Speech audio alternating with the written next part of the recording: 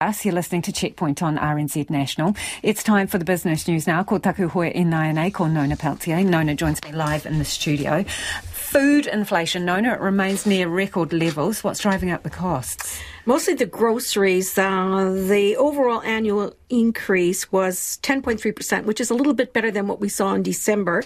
But food prices rose 1.7% over the month, and most of it was grocery, food, eggs, that kind of thing.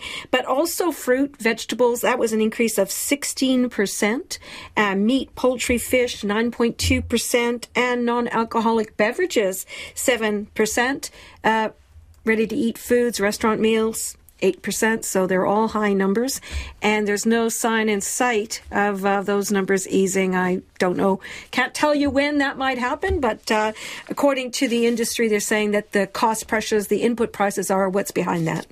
And the country's biggest insurer and bank are offering some support to customers who are dealing with the floods and cyclone damage. What are they offering? Okay, well, IAG, which has got a number of brands, as well as the ANZ Bank, which is the biggest bank, they're saying please get in contact if you need any help. They're there, prepared to provide some emergency assistance if needed.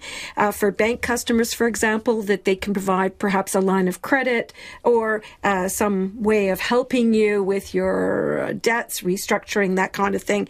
They're saying just, give them a call and wait on the line because there's a lot of calls coming through. But, for example, IAG is bringing people in from around the country and overseas. They're saying, for example, that the national state of emergency will probably help them with that effort because it has been a bit tricky to bring people into the country, but that hopefully will become less of a hurdle with the national state of emergency in place. So the New Zealand dollar, we were steady at 63.4 US cents, 91.1 Australian, 52.2 pence. And the NZX Top 50 index, well, it fell barely 1 point. So 1 point to 12,074. Thank you, Nona. Ka kite. Nona Peltier there with business news. Much of the